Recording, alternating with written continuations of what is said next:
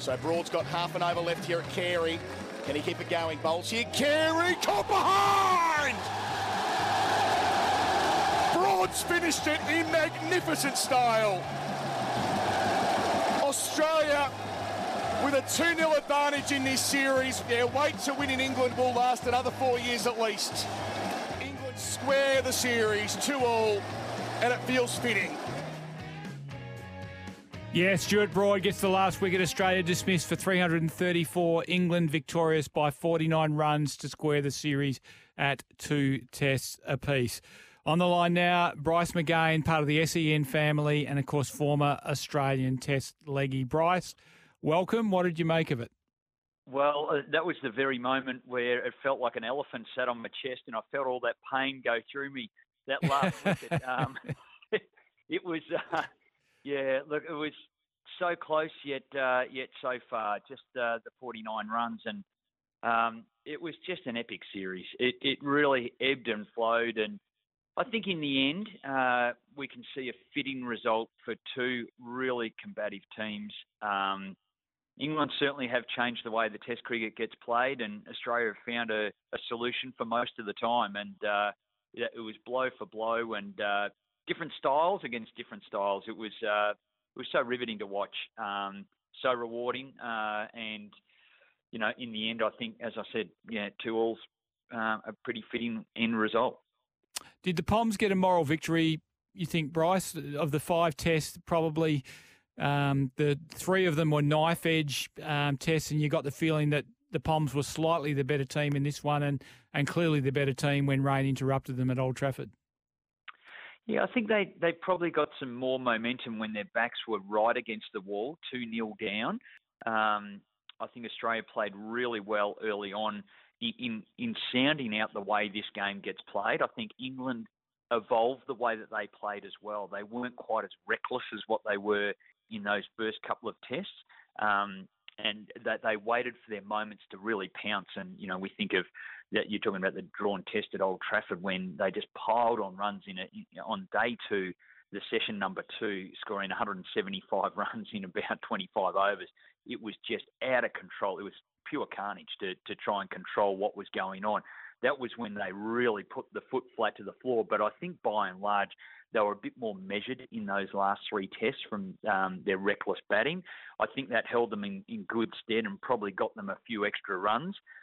I don't think we can underestimate that the players that they brought in improved their team as well. And I'm talking of the 2 Ws, Woods and Wokes, had an immediate impact on that 3rd test, also the 4th test, and the 5th test as well. Wokes being acknowledged by Andrew McDonald, who acknowledged that as the best player in that England series, and he had an enormous impact. So I don't think we can underestimate the inserts that they had to just steady the tide towards England being on top in those last 3 tests.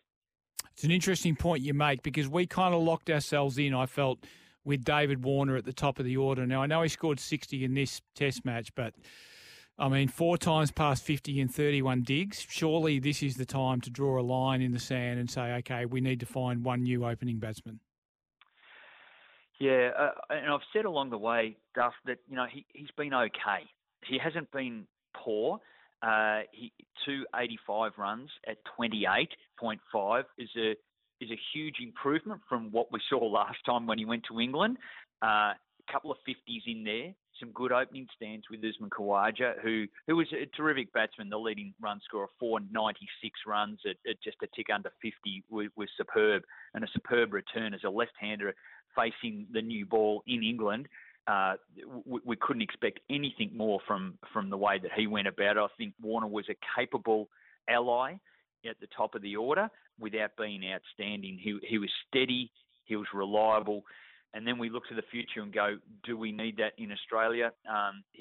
His record in Australia is much better. He wants to get through to the Sydney Test. It's a long, long way away, and there's a fair bit of cricket to be played, a World Cup in between, of course. So maybe we just hold for now on Dave Warner and where he sits at the top of the order. But I'm sure the selectors will want to fulfil his desire to go through, but they've also got to do the best thing for the Australian team And maybe that is to make that change before he desires it. Man, I reckon the tail's wagging the dog here. And I reckon there's a bit of this with the Australian team at the moment. This is very much a player-controlled culture at the moment. And clearly that's a swing from the autocratic and military style, if you like, of Justin Langer. I mean, I don't really give a flying fig when David Warner wants to retire. I want the bloke at the top of the order to be averaging better than 28 and making more than 450s in 31 innings. And this is a good time to do it for me. They have players in reserve, don't they? Matt Renshaw's making runs. Cameron Bancroft had a great Sheffield Shield season. You know, Marcus Harris has always been in the wings. Why does a bloke say, this is elite sport, why does one bloke say when he gets to retire? Yeah, and I guess I completely agree with what you're saying. Sometimes it takes a strong chairman of selectors to go, now's that time.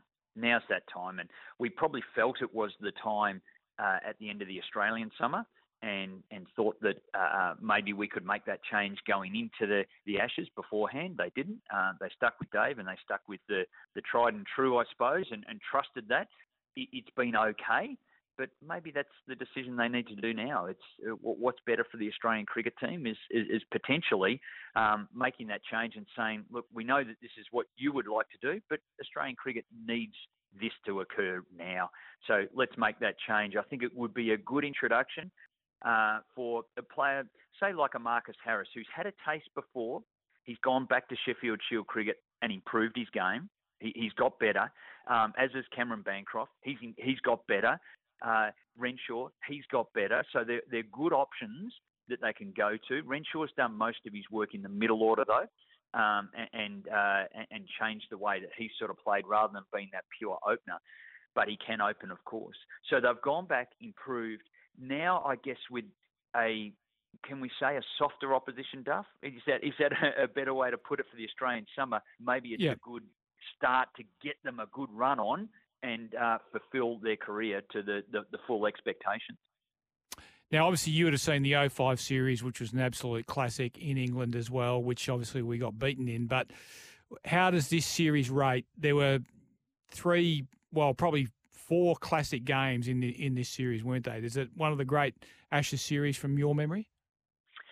It is my favourite one. The only thing missing was Shane Warne wreaking havoc, and that's what really drew me into loving what was going on in Ashes series and having the upper hand with he and McGrath and knowing that they could turn the game for Australia at any stage. But in terms of the way that England are playing now, the brashness, the support, the complete change of how their dressing room is operating, which is around this belief, and sometimes it even sounds like they're a bit brainwashed with this over positive outlook on what they do. But I can understand what they're endeavouring to do with this squad, and they believe that they are capable, and we're seeing that with Zach Crawley, who under any other regime simply wouldn't be playing.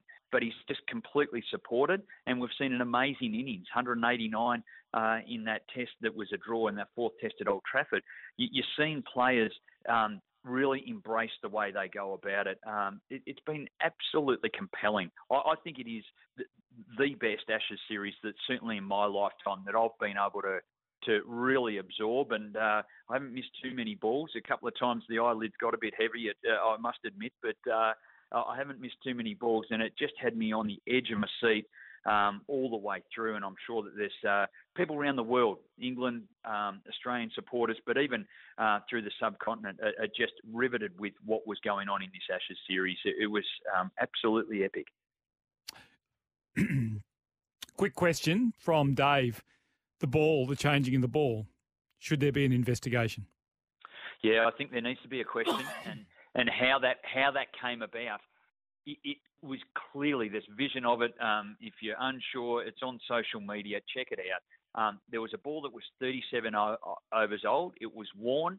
The seam was depressed, and it had hints of writing on there, but was scratched up. The ball they got given, and Usman Khawaja mentioned it in the post-match on the broadcast, it felt like it was 8 overs old, and it had writing on both sides. It was shiny. It still had lacquer on it. So to get a new ball at 37 overs effectively, shifted the way the game played. That ball started swinging around. It started moving off the seam. And with that pronounced seam, more spin was produced as well. So it had a monumental impact before the rain break. Australia losing 3 wickets, and then it had a big impact through the rest of the innings. So much so that in the 94th over, the ball's hitting the seam and carrying through above the keeper's head. So it really felt like it was a 60-over-old ball, maybe even a bit younger than that. It was quite incredible. It had a big shift in the game. It would be interesting to know from the ICC and the umpires why they chose that particular ball at that moment, because it does need to be a like-for-like, and that was not a like-for-like replacement. Thanks for joining us on the show, Bryce. Thanks for all your insights on this Ashes series. We look forward to talking to you again closer to the Australian summer. Great to catch up again. Have a ripper day.